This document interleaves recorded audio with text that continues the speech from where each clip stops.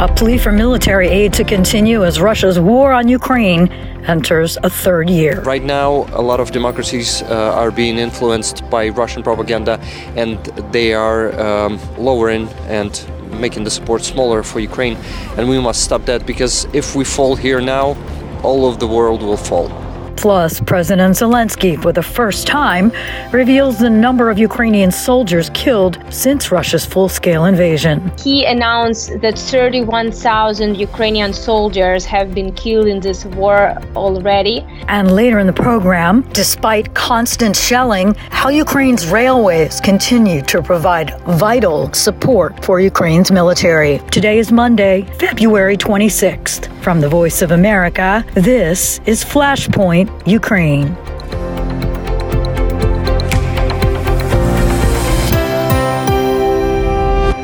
Good evening, I'm Lori London. Russia's war in Ukraine officially enters a third year. 2 years war, it's really hard to see what Russians do in my country. How many so beautiful buildings, historical buildings destroyed. How many lives is destroyed. How many families is destroyed. It's so hard. Ukrainians on Saturday laid flowers to honor their dead, wept, and hoped for victory, despite the war's mounting toll, as they marked 2 years since Russia's invasion that shows no sign of letting up. In the capital, Kyiv, President Volodymr Zalenskyy led commemorative events alongside visiting foreign leaders. European Commission President Ursula von der Leyen said Ukrainian forces should be proud of their resistance. Exactly 2 years ago, it felt like everything was lost and Kyiv would fall within days. But Kyiv stood strong. Your courage stood in Putin's way. You did not flee or flinch.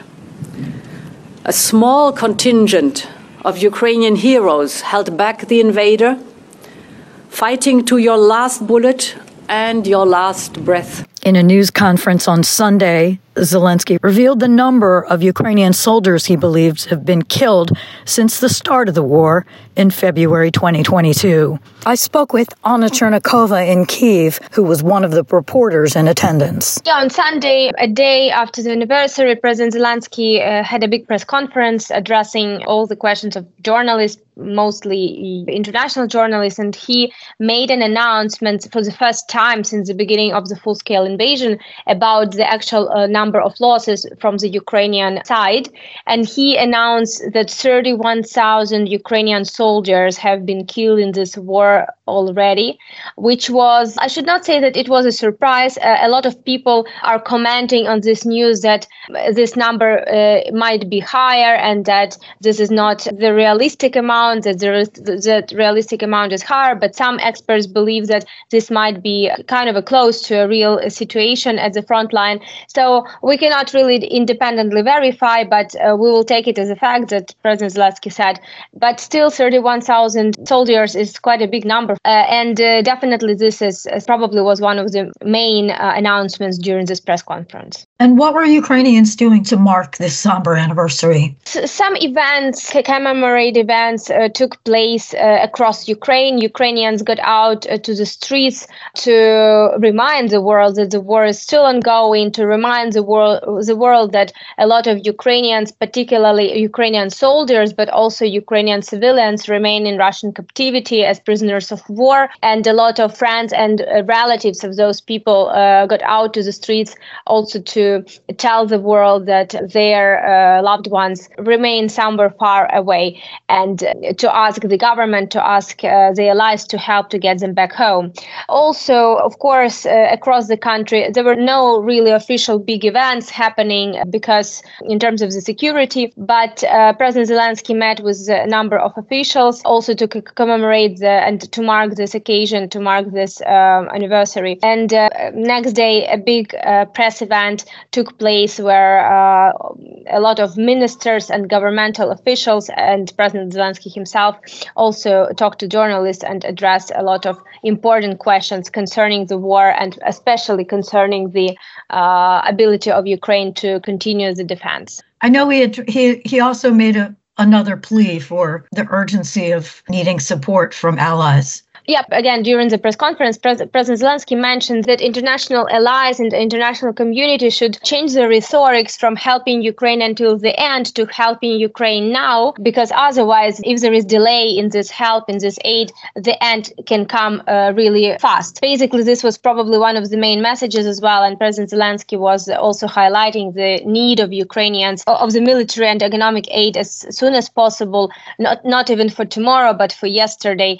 And he reminded that Ukrainian forces had to withdraw from Avdiivka, and also one of the reasons is that Ukrainians did not have enough equipment and enough ammunition to fight the number of Russian forces. So definitely Ukrainians continue to fight, continue to defend a new defense line in that area, but the aid is needed as soon as possible, otherwise it will be extremely difficult, and it is already, but it will get even worse.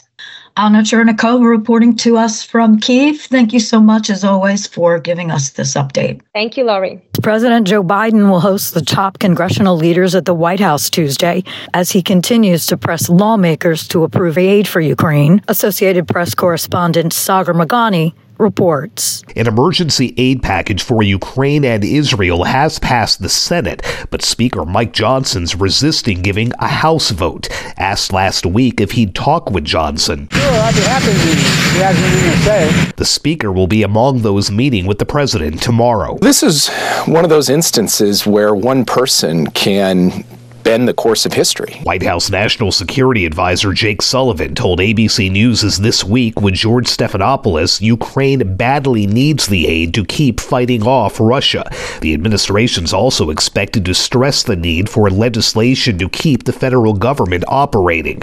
The first tranche of funding will expire Friday, and Senate Chief Chuck Schumer says there's no agreement yet to avoid a partial shutdown. Sagar Magani, Washington. As Ukrainian and European leaders Sunday underscored the urgency of providing Ukraine with weapons and economic aid, the war continued, as did calls for stopping the human suffering. VOA's Veronica Balderas Iglesias has details. A railway station in Ukraine's Donetsk region was in flames Sunday after reportedly being hit by a Russian-guided bomb. Images also surfaced of a Russian military leader scouting the town of Avdiivka, which was taken from Ukrainian control on February 17. Although Ukraine's will is still strong, the resistance needs weapons and fast, warned the country's Minister of Defense, Rustem Umerov. In the mathematics of war, we look to the enemy. Their economy is almost 2 trillion. So basically, whatever committed that doesn't come on time, we'll lose people, we'll lose territories. U.S. National Security Advisor Jake Sullivan appeared on ABC's This Week. He urged Mike Johnson, Republican Speaker of the House of Representatives, to bring the currently stalled $61 billion aid bill for Ukraine up for a vote in Congress. Speaker Johnson, if he put this bill on the floor, would produce a strong bipartisan majority vote in favor of the aid to Ukraine. We saw that in the Senate, and if we can fill that shortage of bullets, Ukraine will stand up brave and courageous and take the fight to the Russians. Sullivan's remarks came a day after Ukrainians marked the 2-year anniversary of Russia's full-scale invasion of their country. I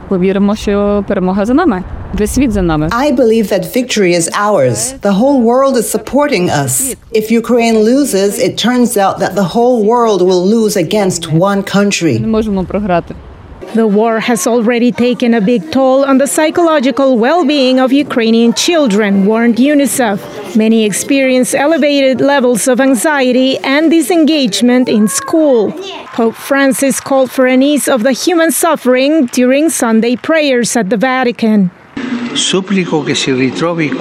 plead for that little bit of humanity to be found that will create the conditions for a diplomatic solution in the search for a just and lasting peace. There was a glimmer of hope when Ukrainian President Volodymr Zalenskyy spoke during a news conference about 2 peace summits that could take place in the coming months. I hope the first summit, the inaugural one, will take place as per today's information in the spring. We cannot afford to lose the diplomatic momentum. It will take place in Switzerland. The second summit we would like to take place somewhere else on the European continent. Any resulting peace blueprint would be presented to the Russian side, although Zelenskyy acknowledged there's no guarantee that it will be accepted. Verónica Valderas Iglesias, VOA News, Washington. You're listening to VOA's Flashpoint Ukraine. I'm Lori London. As Ukraine stays hopeful to become a future member of NATO, the alliance has expanded. Olivia Chan with Reuters has more. Hungary ratified Sweden's NATO accession on Monday, clearing the last hurdle before an historic step for the Nordic country, whose neutrality lasted through 2 world wars and the Cold War. Hungarian Prime Minister Viktor Orban addressed Parliament before the crucial vote. The Swedish-Hungarian military cooperation and Sweden's accession to NATO will strengthen Hungary's security. Stockholm abandoned its non-alignment policy for greater safety within the North Atlantic Treaty Organization in the wake of Russia's invasion of Ukraine in 2022, though Sweden was kept waiting in its bid to become a NATO member as Turkey and Hungary raised objections. They both maintain better relations with Russia than other members of the US-led alliance. Turkey withheld ratification on Sweden's membership, demanding tougher action against militants from the PKK that it said had made a home in Sweden. The PKK has been designated a terrorist group by Ankara. We are no safe haven for PKK. Sweden changed its laws and relaxed rules over arms sales to assuage Turkey. The accession of Sweden and Finland is the most significant expansion of the alliance since its move into Eastern Europe in the 1990s. Robert Dauschow is a senior analyst with the Swedish Defense Research Agency. NATO gains a member that is serious and capable, and it removes a factor of uncertainty in Northern Europe.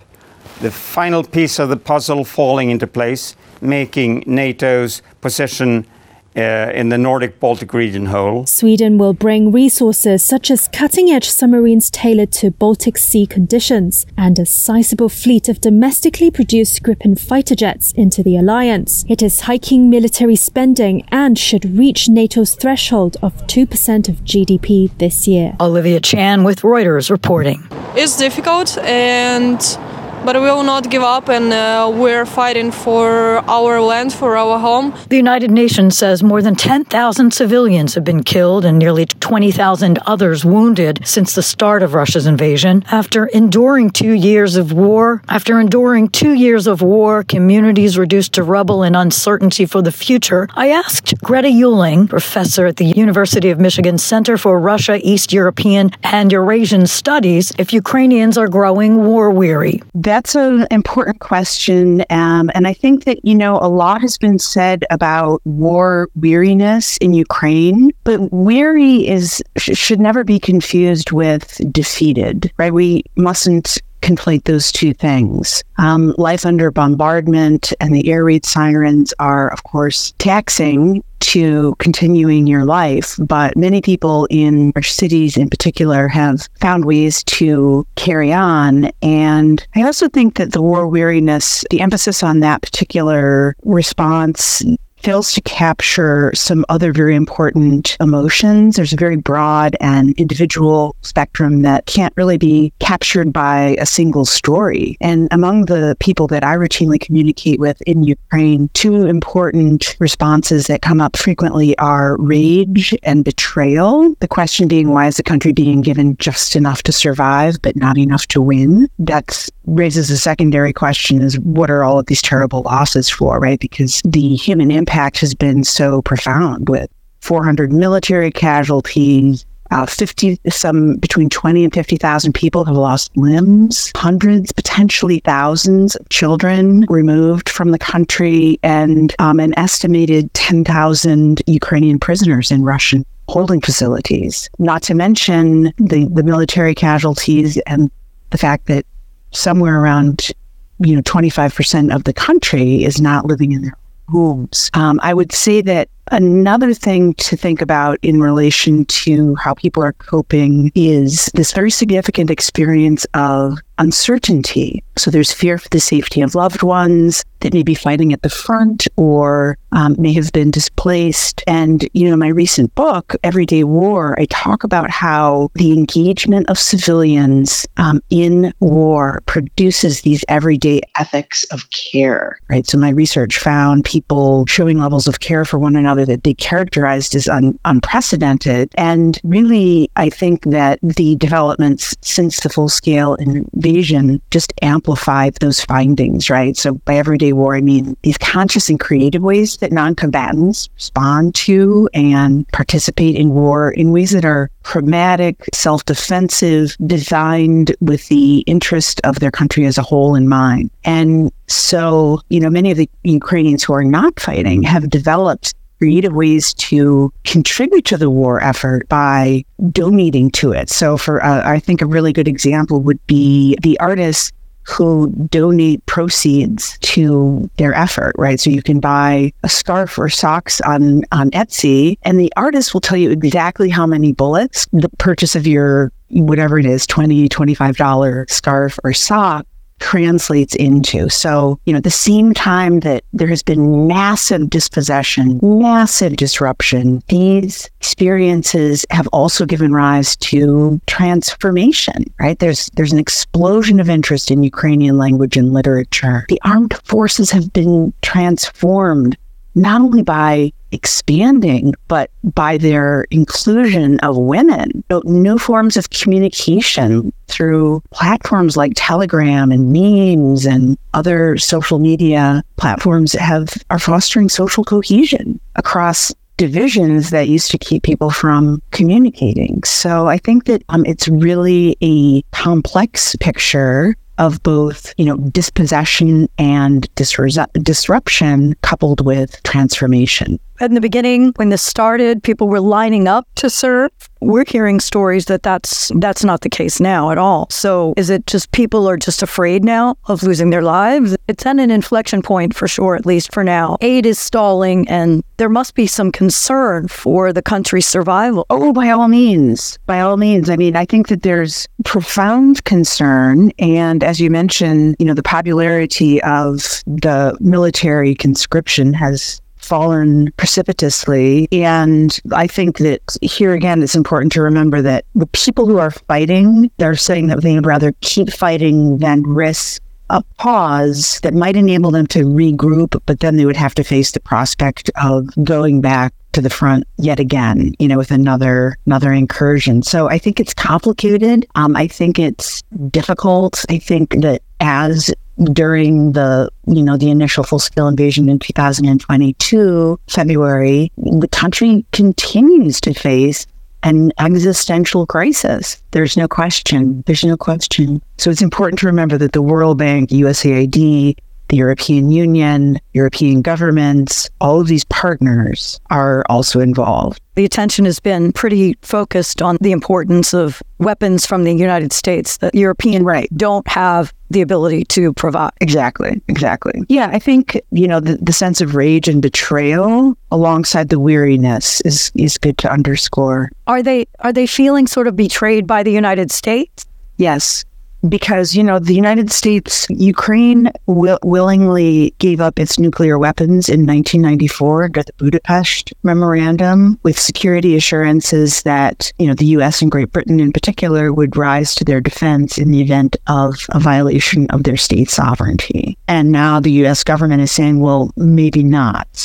So that's betrayal. It's political too. Obviously, the White House has been pushing very, very hard for supporting Ukraine, but it can't without congressional approval. Sounds like President Biden may be working on ways around that at this point. Going into year 3, is there a sense of what happens if we don't get the support and what happens? Right. I mean, it could be that Russia takes over the country, or it could be that it's a really protracted, gruesome street-by-street fight. There's really no good options unless Ukraine is supplied with the weapons that it needs for a decisive victory that forces Russia to, relinquish captured territory and come to a definitive cessation of hostilities. I don't see a good option without provision of military aid. And so I imagine that mood of outrage and anger, there's probably a deep-rooted collective grief. Yes, every Ukrainian has lost somebody, and every Ukrainian has to wonder what it was for if ultimately the military aid with which they began the counteroffensive trickles out. Why did their loved one have to sacrifice their life if it was ultimately just in, part of this failed effort? Greta Uhling, professor at the University of Michigan Center for Russian, East European, and Eurasian Studies. Thanks so much. And finally today, during the 2 years since Russia's invasion, Ukrainian Railways became the country's key means of transportation to evacuate people from frontline cities, transport world leaders, and move cargo and troops for the Ukrainian army. With over 22,000 kilometers of track, the state-owned network keeps working despite constant damage from shelling. Leja Bakalets has the story from Kyiv. Right after Russia invaded Ukraine in February 2022, Kyiv's central railway station became a place of pain and fear as Ukrainians fled the capital ahead of the Russian army advance. Ukrainian railway conductor Oleg Kubetsky was on vacation in western Ukraine when Russia launched its full-scale invasion. He decided to return to Kyiv. Kubetsky says he was shocked but realized he had a job to do. The people needed to be evacuated. Honestly, he says, it was so scary to see all the people on the platform. Children screaming, parents screaming. The train went west. The carriages were more than full, about 180 people in each, he says. Kubetsky then traveled to the east and south, close to the front line, evacuating civilians and transporting the wounded on a special medical train. He says he always tries to offer the best service for Ukrainian soldiers.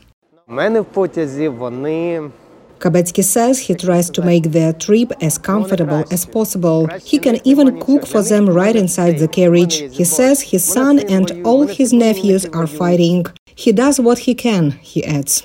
Over the past 2 years, Ukrainian Railways officials say they have evacuated at least 4 million people. Kubetsky, along with his fellow workers, never refused to go close to the front lines. Their bravery has earned them a nickname, Iron People.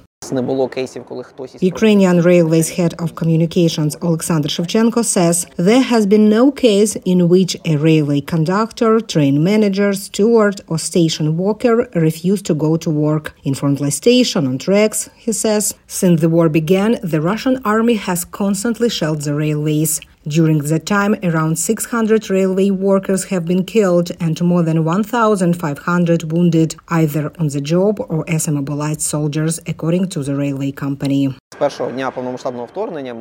Shevchenko says that from the first day of the full-scale invasion, the workers have tried to deliver the message that the railways will not stop. They haven't cancelled a single trip without a serious war-related reason, he says. Since air traffic has been suspended because of the war, world leaders and delegations have relied on the railway for travel into Ukraine. Shevchenko says that for diplomatic trips, they have special algorithms for travel during a missile threat or other alarms. They always have backup roads and can disguise their transportation, he says. A lot of top-level guests buy souvenirs in the railway gift shop, which opened last year. Store manager Alexandra Vichota says Boris Johnson bought and immediately wore their signature hat. Sean Penn and Orlando Bloom have their hoodies, and she says Ursula von der Leyen came to them as well. The most popular item in the store is a sweatshirt with a road schedule to the cities still under occupation. And on the tracks is the train to victory, rail carriages printed to represent each occupied region. The plan is for it to be the first train in service in these areas when Ukraine regains control. Lesia Bakalets, VOA News, Kyiv. And that wraps up our show for today. Stay up to date with continuing coverage on Ukraine and news from around the world 24 hours a day at voanews.com. On behalf of all of us at VOA, thanks so much for listening. Until next time, I'm Lori London.